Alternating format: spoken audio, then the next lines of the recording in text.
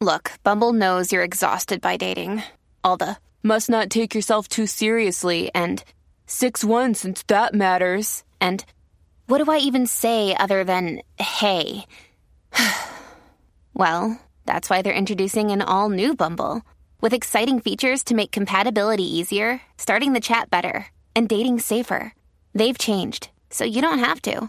Download the new Bumble now. Hey, guess it's still the weekend if you're watching this on the weekend. 2 episodes in as many days rushed to publication because I just find it so fascinating. Today's guest is Alexandros Marinos, who is a Seattle-based entrepreneur or startup kind of guy. And recently he started a project called Better Skeptics. And at the Better Skeptics website is this Ground Truth Challenge, where he set up some rules and a protocol to strain facts out of competing claims, specifically claims around Bret Weinstein, claims made about Bret Weinstein and claims made by Bret Weinstein specifically about the COVID vaccine, the IVM possibility of being a curative or something of that sort, and also how various different institutional structures are pushing us toward one solution and denigrating anybody who problematizes that. So Bret Weinstein's been talking a lot about COVID for the past year and has been steadily getting in more and more heat. And people that were very close to him in this IDW sphere, such as Sam Harris and Claire Lehman, who is the publisher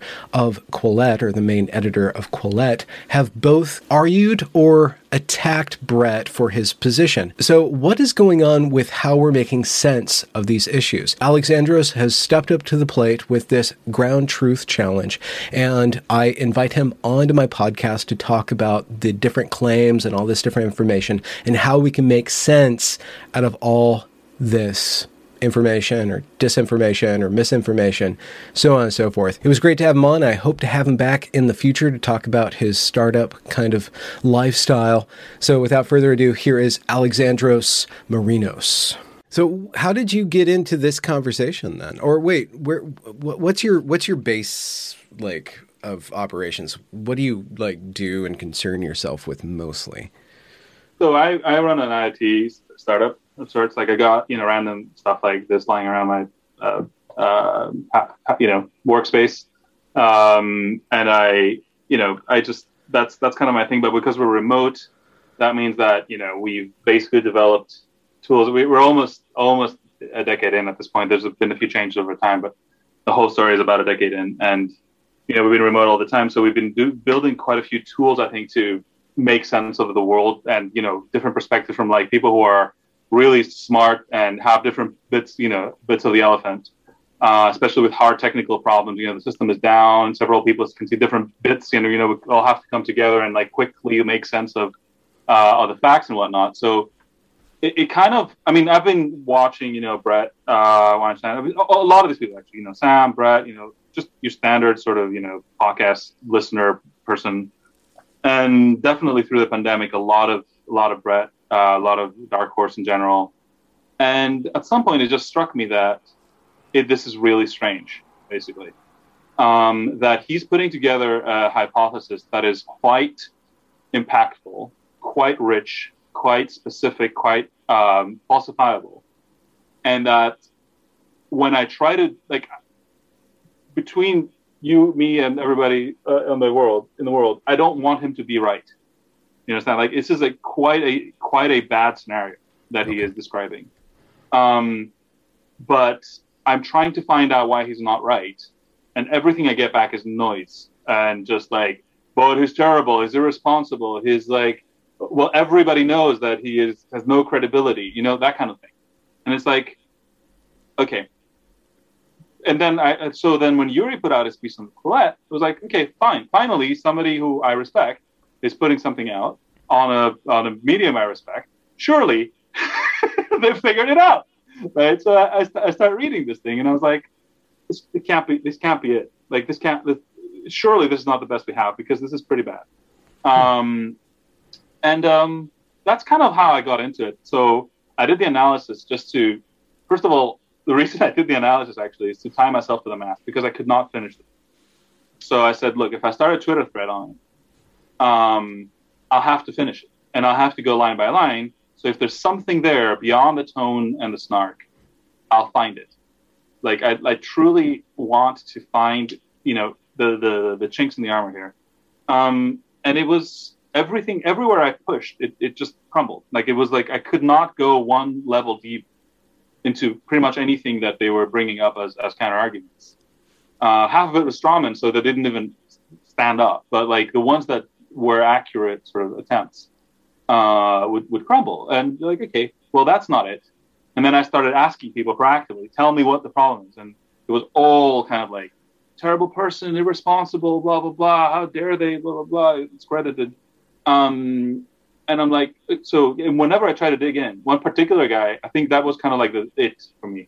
He was like, look in this podcast. I was like, I want specifics. I want to tell me where, what they said, and why it's wrong, right? And send me somewhere in the podcast. Like this podcast, minute 33, whatever. Listen to the first 10 minutes, which is already quite a bit, but screw it. I'll do it. I listen. I'm like, it doesn't say what you says it says. And it's like, oh, no, go to minute 67. Fine. I was like, it doesn't say what you said it says. It says this. And it's like, well, prove it to me, because I can't clearly prove to you anything with the transcript. So this was a Kirsch quote, right? One of the guests that Brett has, who is very loud and very sort of brash. And I was like, okay, now he got me dead to rights. Surely, if somebody has screwed the pooch, like that's where it's probably is, right? And I sit and type out the transcript. I was like, all right, if it is, I'll prove it to him, and I'll do the exercise to prove it to myself that I can do that.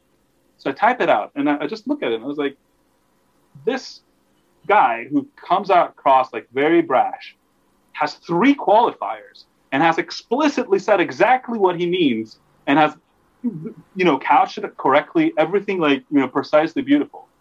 And there's like, I'm like, if this isn't it doesn't exist at that point. I'm like, I'm now my confidence that the material is solid jumps and jumps and jumps. If the thing that I thought was the weakest link, like where the bodies are probably buried, is this clean when you see it written, I'm starting to get a feeling that it's probably going to be. And then we did this challenge to, okay, like that's the kind of what more can I do? Like, what's the next level of scrutiny I can apply to this? Mm-hmm. Well, just to kind of do a soft reset. Yes. What is Brett's position, and why is it so dangerous? Okay, so I can tell you my synthesis of the position. To my knowledge, it's not been all put together. There are these 4 transcripts that we put together. You probably can add the conversation with Yuri and the conversation with Gerrit van der Busch. Within that sort of frame is what I'm talking about, right? So if you take that frame from the point of view of a speaker that is not necessarily me, but not necessarily Brett, like I'm just going to sort of give you a hypothesis of what I think it's saying, right? You've got a virus that may have leaked from the lab. Maybe. You've got a situation where, so Gert's position is that the way in which we're doing the vaccination is a really bad idea evolutionarily speaking, because what you have is a lot of people and you're randomly vaccinating, which means that at any given point, you've got 2 graphs essentially of the vaccinated and the unvaccinated meshed. So the virus, let's say that it spreads to the unvaccinated and not the vaccinated initially, it gets, millions and millions and millions of probability, chances basically to jump and evolve. And then going from vaccinated to vaccinated, even if it's low impact, it gets more and more chances basically to evade the protection that we've built so painfully with the vaccine. But then people are like booster, right? Fine, we can keep going until we push this out. The problem with that though is that then we have a very unclear sense of the side effects of the vaccine. So there's this VAERS database, right? And when they put it out, they put out the vSafe system to go with it. Now I get into systems that I understand, right? I'm a computer scientist, and I build online services. So that's now the territory where I am the expert and others have to have to play off base. When they put it together, they said, we're going to hold ourselves to the highest standard. right? We got to get all the data for everything that's happening. We're going to be extremely precise, blah, blah, blah, blah, blah, high standard. Okay, so what's happening now? We see a lot of bad events in that system, which doesn't mean that the vaccines cause those bad events, but they are there. They happened in proximity of the vaccination. And that system is a record of people self-reporting complications of any medical type that happened after the vaccine? Roughly. I couldn't precisely tell you because I've been digging into it and I can't fully understand. It appears to be self-reporting, but there's some medical hand in it. A lot of people are reporting that it's very hard to put things in there. It's really hard to know what that means. What I know is that system was put there so we get a signal if something is going wrong, and whatever standards I've heard for the signal are being met. You see what I mean? Like it's a very, very blurry signal, but every time I dig into it, feel better, I feel worse. So there's like some sense of what is happening around vaccination. So maybe like to put it differently, right? I run a startup. If my analytics team shows up and says, we're going to get the system together and it's going to work like this, and this is the data you're going to have at the end. I'm like, would you like to get a different job, maybe in a different field, perhaps? Because this is not how we do this work, right? Like if you care about getting good data, you don't do it this way. So, by what you mean, some sort of motivated reasoning, or? I'm not saying that I'm saying that not enough care was put into that system. I'm pretty confident in that. Like if we truly cared about getting good data, this is not, maybe it's overconfidence, right? Maybe it's like, it's fine. It's a vaccine. How bad could it be? We've been doing this forever, even though this is different technology.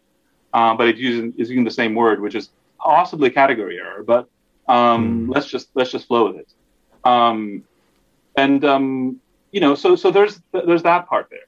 And then what was the fourth part? And then there's the I word. Can I say it, or do you get demonetized? You can say it. IVM. We can just call it IVM. Sure. So there's the whole IVM thing, there's what I consider to be essentially a Bayesian signal of effectiveness for various things. So you look at the various studies. It's back and forth, right? There's some that are getting pushed forward, they're getting retracted, it's not peer reviewed. There's a lot of questions, a lot of asterisks, but there's a lot of data of different varieties, which in my book is a good thing, right? You want, stereo sound. Like when you make a self-driving car, they have this thing they call sensor fusion. So you want your video and your radar and your LiDAR and like all the things to be giving you the same picture. That is far better than just the camera, because the camera could have a camera bug. Right, the LiDAR can have a LiDAR bug. The sound, the microphone can have a microphone bug. But they cannot all have a bug in their technical implementation that will create the same artifact at the back. And that is exceedingly difficult, right? So You really want multimodal data. So that's what we seem to have, and it's all blurry, right? But at the same time, it's not getting funded to get the data, and it's not, and everybody's pushing back on anybody who has data. So there's like an active campaign to sort of, for instance, right, there's the TESS-LARI meta-analysis, which is something that Brett has put out and helped, has sort of pointed at, and then did another podcast with TESS to go through it, especially in light of one of the papers they were using had a potentially serious sort of data quality issue and got retracted, and there was questions about how big is this problem for the meta-analysis. There was plagiarism or something like that. There was. The thing is, the professor himself says, I will defend my data. Now, this is my neck of the woods, Eastern Mediterranean. A lot of people say a lot of things. I don't know what to tell you, but it's been retracted. So that study has to be discounted, and they were seeing what the impact is of removing that one. It was like a fairly large one. So they want, and the thing is, okay, that's how science works, though, right? We put out results, we test them. There was the whole replication crisis. There's Ioannidis saying why 90 whatever % of all medical science studies are wrong. That's how we do it. We put out things, we check them, we replicate them, we try again. This is, to me, this is not like some sort of, oh my God, fraud. First time we see this. This is just par for the course. You take the data you have, you try to make signal. Some of it is bad, some of it is good. You keep going. So that meta-analysis, though, took forever to get published the first time around because, if I recall correctly, they tried to get it out in the Lancet, and the Lancet basically said, we won't do it, not because it failed peer review, we just won't do it. And they had to go to another journal and go through peer review there and get published. So there's a lot of friction in getting that data out. Then if you're not peer reviewed, they're like, but it's a preprint. It's like, yeah, but again, it's like you got this thing, right? And they've chopped up the one leg and they're like, you're a terrible sprinter. Yes, I know. You've debilitated me. And now you're saying I can't run very fast. Like everybody who says, seems to be some signal here, but the data isn't clear. I want that person to show me where they're campaigning for a bigger study, because this is the only consistent position for somebody who thinks there's something that might work, right? And most of the people that are like, yeah, maybe something, but we don't really know. It's kind of like a commitment to like, there's only one solution, and that solution is going to be the one that we're going to go with. Which again, I'm not saying it's not. It's just the uncertainty that gets right. So basically, what Brett's approach if my understanding is correct, is this: if you use a combined approach, right? You use what works, where it safely works, because you have good data that it safely works, plus a blend of other strategies. You can create a wall so that you stop the evolution. You don't get further variance, and you can sort of gradually wipe it out of territory by territory. And it's going to be again 2 steps forward, 1 step back. But you can sort of get rid of this eventually completely. And a lot of people have resigned, I think, to the fact that it's going to be endemic, and they kind of he gets the kind of reaction that I feel I see it in my field all the time. When I propose we do something crazy, right? For instance, my team ported a specific technology to small devices for the first time that was used in the data center. The first thing we heard is like, this is absurd. Why would you do this? Why you never need this? Blah blah blah blah. Now it's a standard everybody's doing, right? But you just get the disbelief, the how dare you, the kind of like a weird sort of cached reaction that isn't,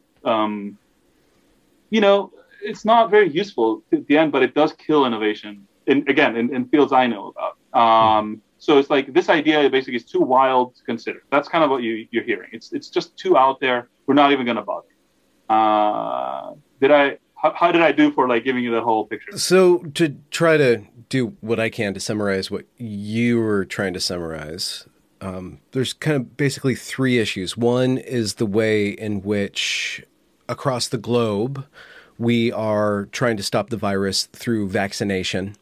And the way that the vaccine is being rolled out is allowing for much more potential evolution of different variants, just because of the way that it's being rolled out. So there's that issue.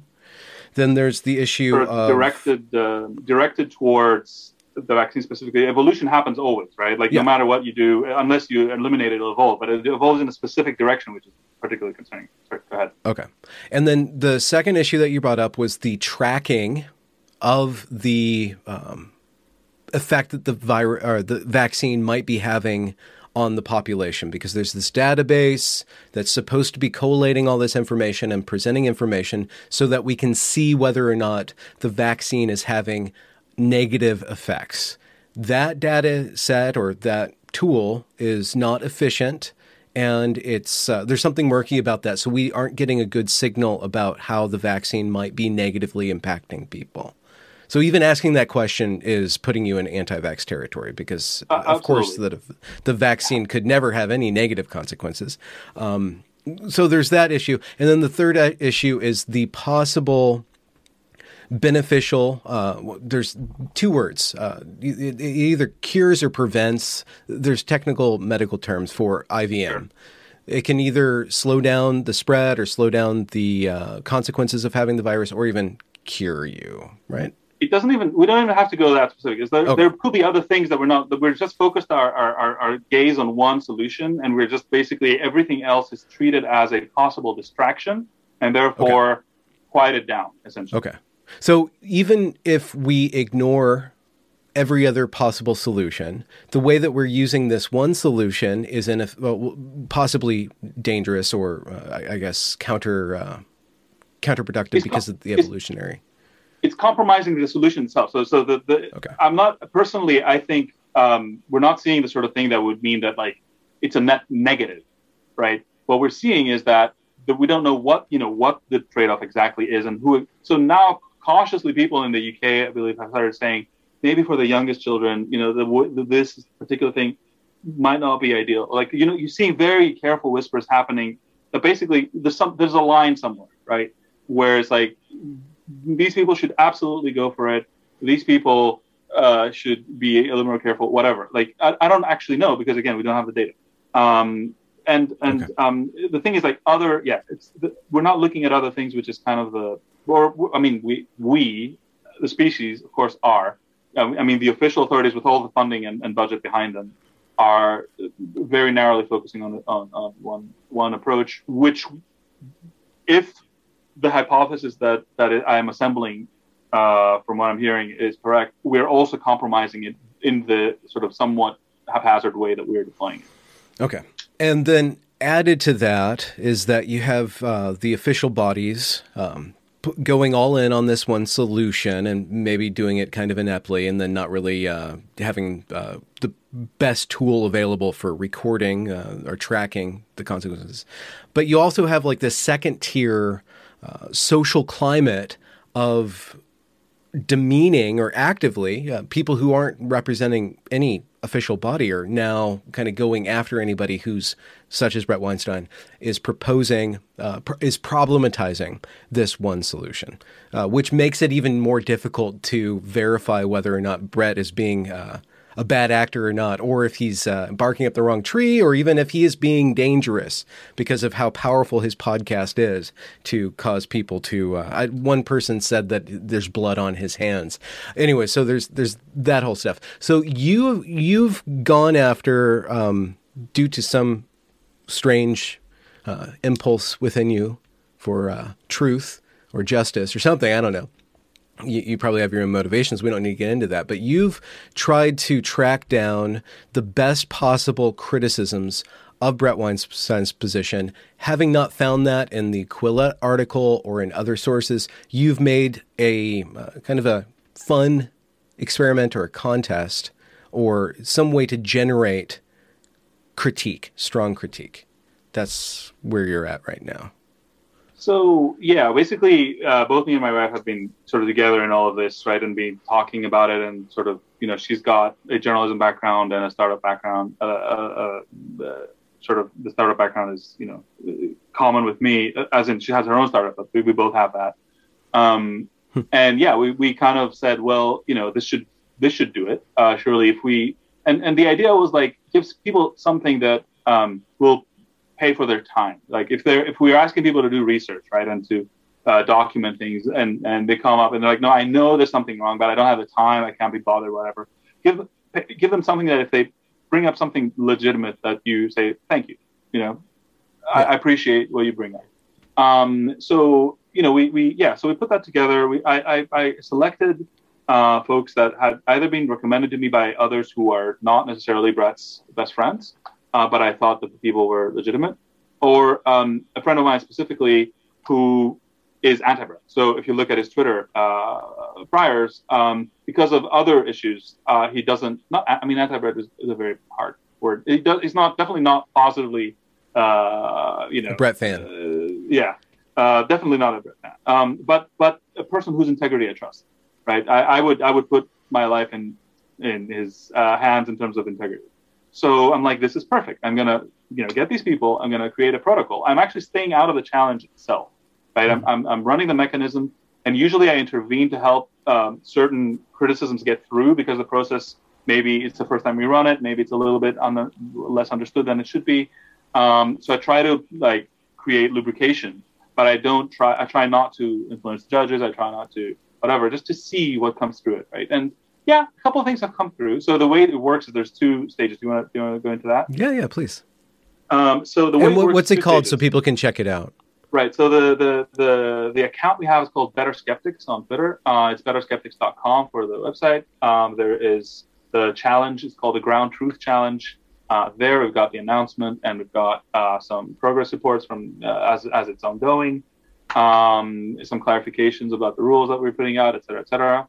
The rules, by the way, are on GitHub, and we accept pull requests. If anybody has ideas of how to improve it, they can just say, "Hey, what do you do to this?" Doesn't mean we'll take it, but we'll look at it. So we created this challenge, and it has essentially 2 stages, right? The first stage, it's very much, it's going to be reminiscent of other things we've seen. So the first stage is attack, right? Challenge. Like, I think, and it has 2 kinds of challenges you can do. One is unsupported statement. So we've basically done all the transcripts for these 4 podcasts that we're focused on. 11 hours of speech, which is kind of ridiculous to think about how much surface we're opening up, right? And there's 2 kinds of challenges you can do. One is unsupported claim, which means sort of, hey, they're saying like X or Y is cytotoxic, whatever, where is this coming from? Fair. And the other one is falsification. Falsification is not verification. It doesn't mean like they can't prove this is true, but it's more like I can definitely tell you this is false. So for instance, what I did with the Sam Harris podcast, right? They said the EUA has this requirement. I'm like, here's the page. It has that requirement, which you said that it doesn't have. What gives? Right? That podcast was such a train wreck. I'm sorry. I mean, it didn't sound as bad to me as when I went through it line by line. And I was like, this is just completely crumbling again, right? That's falsification. It's like to say, they said this, and I have positive evidence to prove that it is not the case. Okay. So these are the 2 kinds of challenges you can do. And the referees sort of rate that how effective your challenge was. So if it's like falsification, is it logical falsification? This could not be true in any universe. Is it a physical, possibility? As in, like, it couldn't happen. Like, if I said, like, Benjamin Boyce is 3 meters tall, that, is on, human biology, whatever. Like, there's 3 meters is what, 9 feet or something. Yeah. Right? Yeah. Sorry. I'm 9 feet in somebody's head, I'm sure. There you go. So yeah, I have to say it's not metaphorical.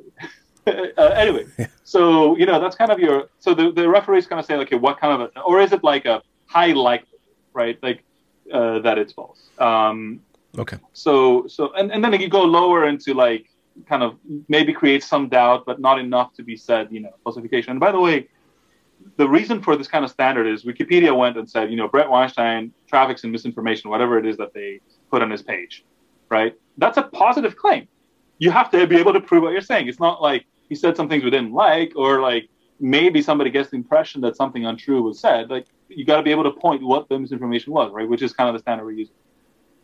So that's the first stage. And the second stage is we put it out on Twitter, and we're like, okay, there's this sort of challenge, and it's this, and please give us the refutation of this challenge, right? Maybe I say, for instance, just to use a Topol example, right?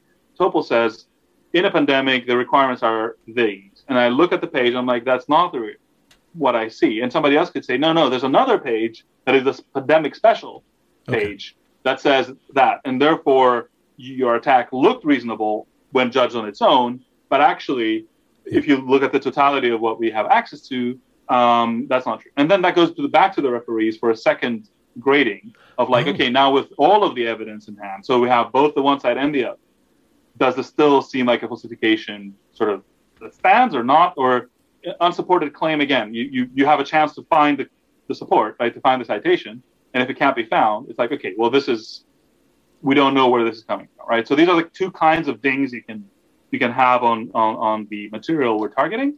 And then we're going to do the final thing, which is like, we're taking Paul Graham's disagreement hierarchy, which is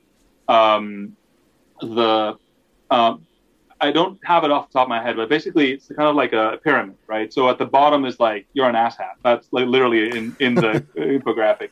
Like, not even ad hominem, right? Just like bile, rather. And then it's like ad hominem, and then there's like contradiction, and you get to like refutation. So you take off one part of the logical claim, but the DH7, disagreement hierarchy level 7, is refutation of the central point, right? So you've taken out, you've come at a claim that is so central to the argument being made that the argument collapses, right? And the rationalist community has built DH8, which is steel manning, which is you take what they said, you turn it into its best or worst possible version, like the most sort of dangerous form, and then you refute that.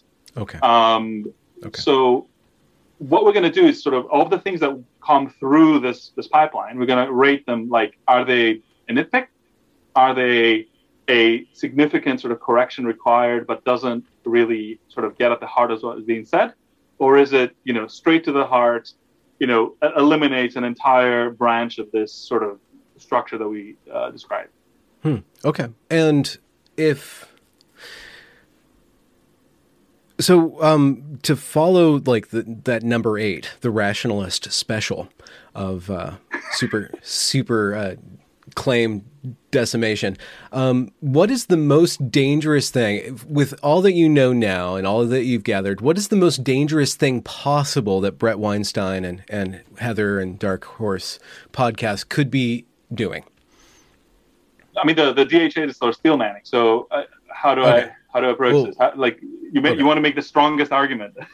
The strongest argument. I'm not a biologist. Okay. Yeah. All right. But from what you've gathered, why, other than the cultural climate, if we can diffuse all the emotionality, which is really confusing, and I don't know why the people that are being so emotional are being so emotional, because they have founded their reputations on not being emotional. So it's just kind of weird. But if we take that aside and we say there is something dangerous going on with Bret Weinstein problematizing the vaccine, promoting ivermectin, and I guess maybe inciting an anti-vax army or something like that. What is so dangerous about Bret Weinstein problematizing this?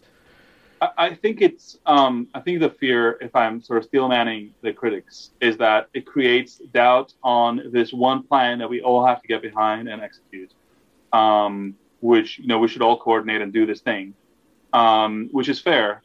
Like, if that was true, that would be a bad thing. However, what I'm not seeing is the self-criticism of, yes, we should have done a better job here. Yes, the data that's getting collected isn't right. Yes, we are not putting as much effort as we should on other approaches that appear to be working, or at least have some signal. The self-criticism is lacking. It's like, you are a heretic and you shall die. If Sam Harris was religious, he would have claimed demon possession, and I feel that would be more honest than schizophrenia.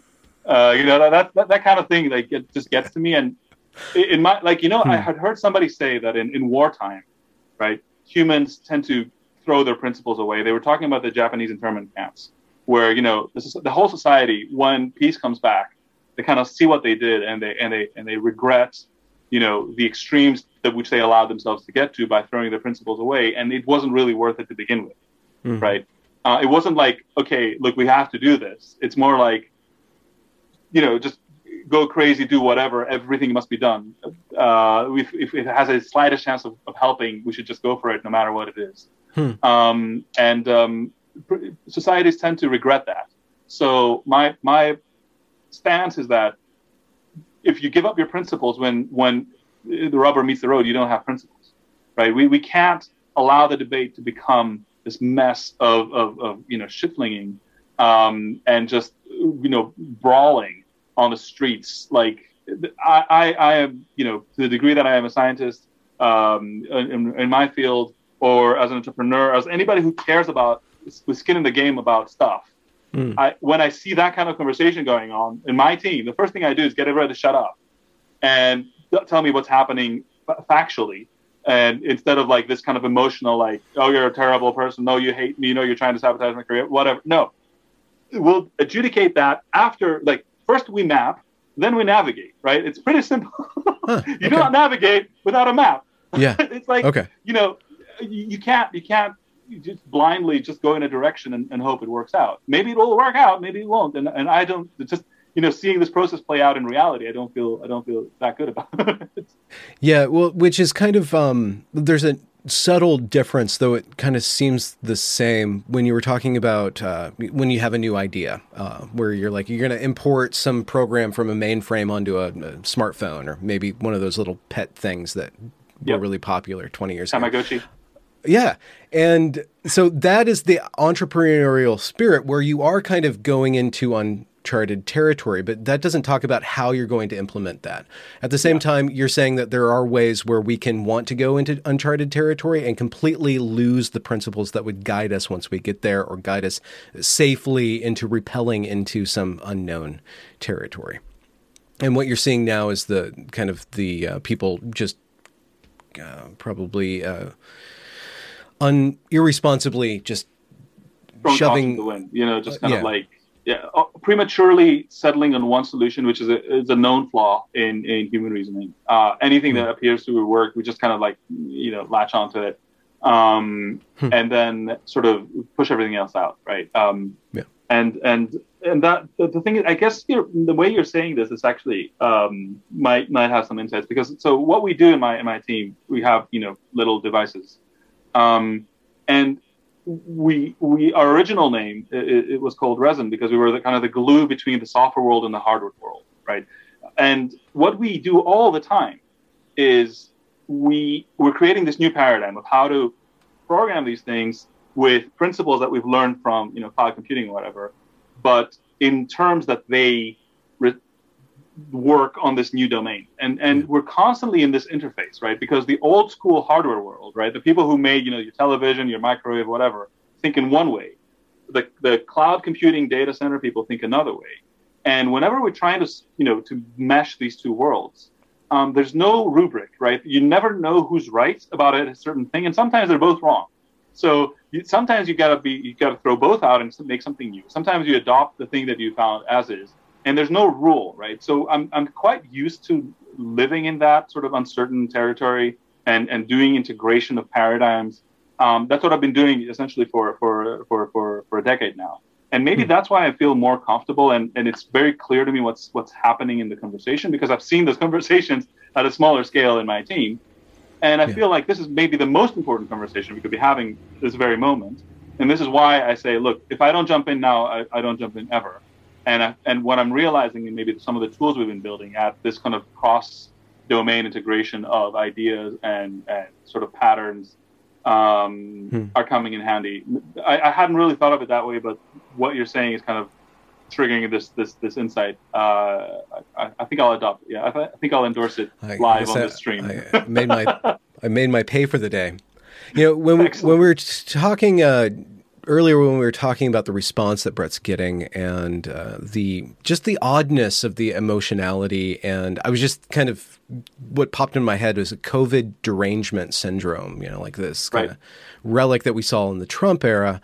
But when you talk about wartime, or there's a certain state of war or agitation or danger and urgency that people get into that then shuts down reasoning capacity or causes them to cling and be very defensive of their weapon, right? To not even look at their weapon and if it's going to be the right tool for the job.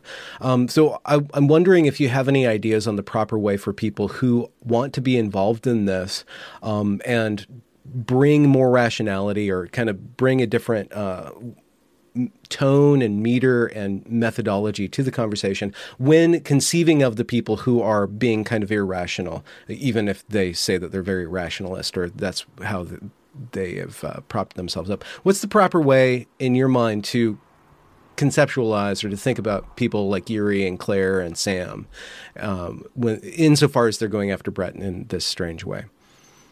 Yeah, I mean, you mentioned three people that I've from time to time I've kind of respected and sort of had a lot of positive things to say about it. I still have, especially Sam Harris is somebody that I've learned a lot from, and I agree with on a ton of things. It's fascinating to me that, again, it's not the approach I'm taking is I'm not refuting the heart of what they're trying to claim. I'm pulling the legs from under it, because I'm like, you're trying to sell me, a structure. Okay. And the legs are clay, right? You're willing for Bret Weinstein to be wrong. You're willing between you and me. I would like him to be wrong, because I want to continue running my company, living my life. I have a son, I have a family, I have a team. Our team is in every continent, 20, 30 countries. I've lost count at this point. And I care about all of these people all over the world. Some of my team is saying, I'm not going to get vaccinated until 2023, right? People in Zambia, Nigeria, South Africa, they don't have, the Pfizer sort of vaccine flowing through the roof or whatever, like just the river of vaccination available to everybody. It's a global problem, and it hits different people in different ways. And it's kind of in a way, I feel it's my job to get on top of what's happening. I'm kind of, you said, why on earth would you be doing this? What I don't understand is why on earth everybody else isn't. But that's just I know my reasoning patterns are not typical, so let's leave it at that. Yeah. Yeah. But your motivation would be to, if this is the correct path of action, this vaccine, the best route of getting that done is to make sure that every I is dotted, T is crossed, and that every counter argument is given its fair due. And insofar as people are going after what Brett might be hypothesizing, you're fine with the counter hypothesis or the falsification of Brett Weinstein's different positions. But every major criticism that you've seen mounted is weak in the leg. So you're actually kind of putting some evolutionary pressure on a counter argument. To Brett. You could say that. Yeah, I would exactly. Like I would like to understand it. I would like to see it. I'm learning a little bit of biology through this, though. The kinds of refutations I'm making on the arguments I'm seeing are not. I try as hard as I can to stay out of the biological field because it's not a field I'm comfortable in, right? So whenever. But by the way, when we say dotting the I's and crossing the T's, we're not saying that let's put every trivial, objection in front of it and just slow it down forever and we're secretly anti-vaxxers, therefore we win, right? Actually, one thing that you'll find interesting, I just put out a poll on Twitter earlier today, which is sort of trying to figure out which of the doubt on the current batch of vaccines that are going out against COVID, what of that doubt is carryover from the legacy anti-vaxxer feeling. And it was fascinating because it was like kind of the people who were questioning vaccines before and are still questioning it is like, of my audience at least, is it good like in the 20s? Like, I don't remember the precise number, like in the 20s. The people who, there were some people who, like 2 or 3% who said they were questioning vaccines, but not now. That's like your random vote, right? Like whatever, sure, this works. And there was a 56% of people, last I checked, that said I was not questioning vaccines before, but now with how I'm seeing things, I'm really starting to worry, right? And so that's the thing that people don't get. This is not like the anti-vaxxers are back and in numbers and like are attacking from like Trumpistan or whatever. Like these are people a lot of people aren't speaking out that are just trying to make themselves feel better, and they dig into the data and what they see is really concerning. Okay, and the methods that are being used against Brett Weinstein by some big players are actually agitating more skepticism out of people. Well, they're I think they're tapping into that purity mechanism of like saying, this person is going to kill us, right? Pretty much at this point. I mean, when I hear what Sam Harris had to say, this is just me projecting subtext onto what I'm hearing, but it is like this is an emergency. This guy's my friend, but I can't not stand by any longer. I have to say this. And the same thing with the Quillette piece, really. Throwing principles to the wind. Sam Harris is the person who said that he wants to put his opponent's positions in such a way that if they were to hear them, they would say that is a fantastic way to put my interlocutor's position. He did not do that in that podcast. I can guarantee you, not only because Brett said as much, but because it was obvious, and I think even Sam would probably concede that. So, the Quillette, which is like the place where even dangerous ideas are to be spoken about, is coming after. So everybody's just throwing the principles out, basically, and just going like haywire. And yeah, that's because I think some sort of purity instinct. This is me hypothesizing now. Right? Yeah. Something has been touched. I have to explain this somehow, and I can't really tell you what it is, but something has been touched that is sending people into a mode of enough with the Aspie reasoning shit. We gotta fight now. Like it's fight or flight syndrome. I don't know what it is, but it's like enough with your details. It's fine. We gotta just do this. Get out of the way. At this point, you're dangerous. This is the message coming out. And for me, this is the core of my disagreement. It's like if you don't follow your principles when the rubber meets the road, you don't have principles. It's signaling, right? More like than actual principles. Mm-hmm. So just a thought experiment. if it turns out that this is what you're doing now with the betterskeptics.com and the Ground Truth Challenge, do you have like an inkling that this could be some sort of protocol that you could just teach people to do whenever there's some sort of public discourse to have this kind of sieving mechanism? And where did you pull your ideas from? And do you have an idea of organizing them and kind of standardizing this? So my big thing, right? I started digging into this whole thing from the Lab Leak, and I'll get where you're going, I promise. The big thing I noticed throughout this pandemic is that the organizational structures we have are framed. They're framed really badly. They're even at the best intents of the people involved. This is why it's misunderstood actually that people are like alleging a massive conspiracy. We're not alleging a massive conspiracy. What we're alleging is that things are breaking everywhere and everybody's pretending like they're not. And these bad effects are accumulating in ways that are creating terrible sort of sums that doesn't require like a master of puppets somewhere, controlling everything. But the organizations we have, the tools, the mechanisms we have for making sense of the world are all framing it like almost at the same time, from journalism to science to government to for-profits, non-profits, you name it. Mm-hmm. It's all spitting out things that just don't stand up, right? So this is where my sort of mind goes, having built a team and a company that we have been very careful to build our structures internally to not have a lot of these flaws. You probably don't want to go because it's another podcast, but this is where my mind goes, that we need to build new kinds of structures for putting people together. I believe people are fundamentally, everybody's the hero of their own story. Nobody gets up from bed in the morning and says, how many millions can I eradicate today? Right? There's a few, I'm sure. A couple, yes. Okay, fine. But statistically speaking. Yes. It's a bad thing to run to that, to that hypothesis, let's say. Yeah. When you have a problem with somebody, if somebody at your work is annoying you, they're probably not a sociopath. Some people are sociopaths, but, all things being equal, the person who hates you at work, probably something about you is irking them, and if you talked it out, you'd figure it out. But sometimes people are irrational as well. I'm not saying that everybody's being bullied is like it's their fault or anything like that. I'm just saying misunderstanding is the chief mode of chaos in the world. Yeah. Right. Okay. So we can make tools to get people together in a format that makes something better out of inputs that are ordinary. Right. So this mechanism we put out, that's what we put out on GitHub. People can fork it, they can take it away, they can do their own thing.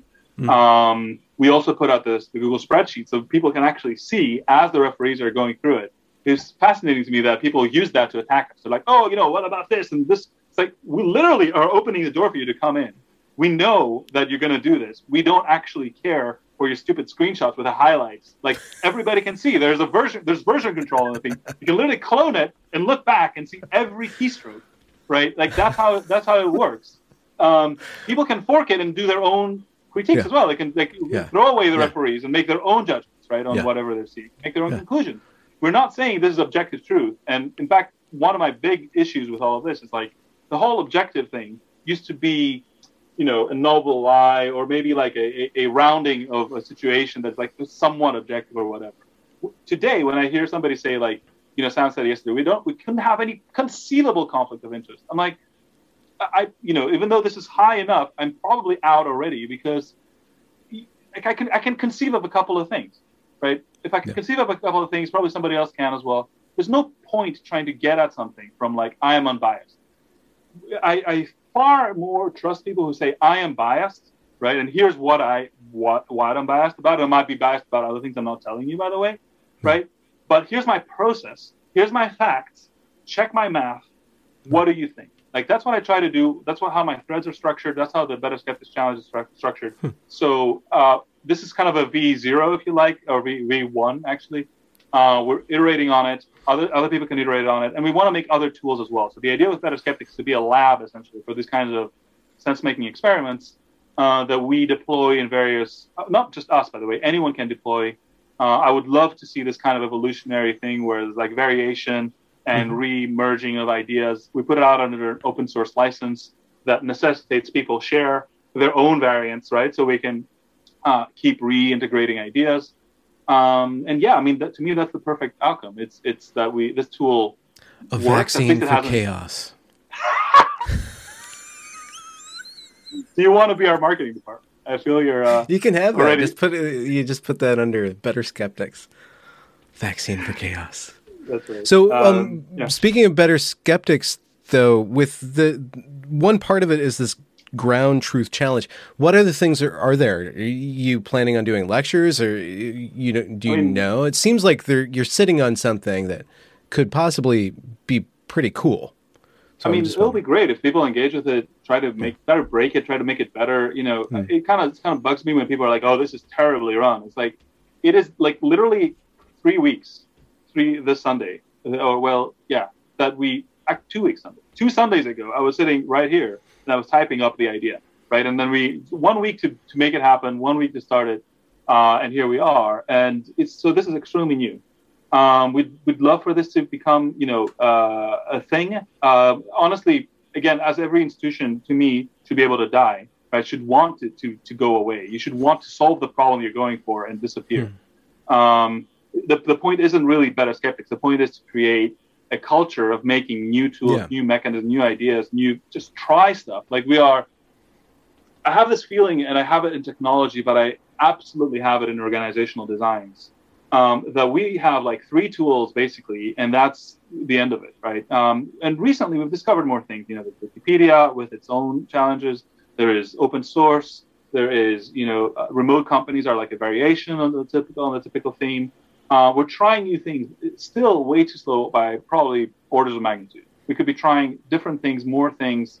And if it goes by me, we should be trying, thousands of things all the time because of what is, in my view, possible. Like the really, it's so underexplored. I don't even know which scientific discipline is even trying to look into this problem. Like organizational design, is that even a thing? I don't know. Maybe it exists. Maybe there's a whole discipline of PhDs that are like banging at the screen right now because I completely ignored them. But sorry, guys, like I don't know who you are.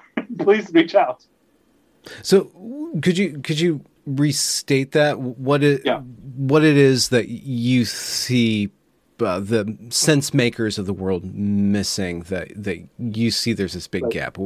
So let me say it with less animation. So what I'm trying to say is there are ways for people to come together with sets of rules or norms or cultural elements, all sorts of additionals to the people that can create higher value outputs, right? The analogy I use is kind of usually Bitcoin, where the blockchain itself can run on untrusted computers, but somehow there's an alchemy happening, and gold comes in, digital gold comes the other side. This trustworthy thing, right? I don't, if I bought Bitcoin and it's sitting in a computer, I don't care if it's the NSA or the Chinese Secret Service is running it, because the way that the process works, it cannot be compromised. So that's kind of the idea, is to make mechanisms or tools or systems of all sorts that we can use, we can invoke, we can, if it's long running or, one-offs or whatever, to accomplish things that we seem to be failing at right now, to become more intelligent as a species, basically. Like do things that we can't right now. And usually this, I hope, leads to coming closer to factual matters, right? Like getting closer access to the underlying stratum of reality, rather than sort of collapsing into this sort of he said, she said, what's your degree? You're terrible. I hate you, kind of. And one thing I will add to this is that one thing I've noticed through this just one challenge is that as I try to go for this kind of ground truth, others on the team, the referees, there's this incredible upward pressure. It's like when you're diving, the deeper you go, the more the pressure to go to get you to go back up, to turn it back into characterizations and who are you and why are you saying this, and things that shouldn't matter, but they somehow machinations behind the scenes. I don't want to say too much because it'll ruin the challenge, and it's ongoing. But it's just paranormal phenomena that just wants to get things back into the mud fight, right? And it's fascinating. I did not expect. It's fascinating. Yeah, I don't know what to say. So we got to get more tools and better understood tools to bring people together, be open about our biases, just be frank, and come together and find solutions to problems. Yeah, I don't think, I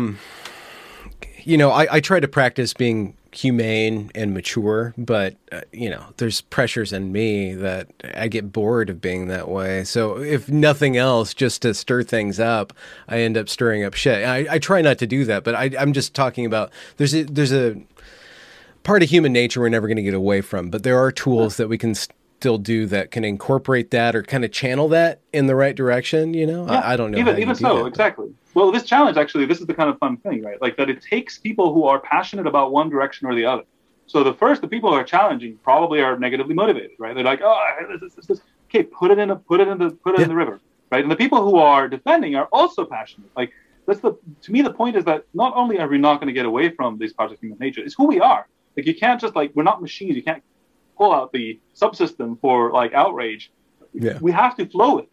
Right, we have to embrace it and incorporate it into the mechanisms that we make to get where we want to. I think this idea, that's why I'm saying objectivity and all that stuff. This idea that you enter the door of your corporate office and now you are this suited and booted sort of professional that has no emotions. It's who believes that anymore? It never worked this way, and it still doesn't. And however much we repeat the mantra, it still won't. I keep on running into entrepreneurs, and I always get a sense that they're the ones that are going to save the world. And you gave me that feeling today. Please don't put that on me. If I pump your ego enough, it'll explode, and then I get to study the blood splatter patterns. Excellent. That's what I'm really into. I think people should just try their best and stick with their principles. It's so tempting to just round out one corner, round out another corner, save a friend here, save a friend there, but they're not real friends, because if they were real friends, they wouldn't be bothered by that. So. Well, cool. I think that is, I want to keep it under an hour so that most people will see it. So I'm going to end the recording. Thank you for your time this lovely Sunday. A pleasure. I'm a long time viewer. So it's kind of surreal to be inside this magical reality of the voice of reason. Congratulations for reaching the end of the discussion. If you enjoyed it, do be sure to leave a review or a comment or a thumbs up or whatever you need to do to show that glorious algorithm that this is some good stuff. And do be sure to go and check that back catalog, as it is brimming full of fantastic conversations. Links to provide monetary support are down there in the description as well. Have a good night.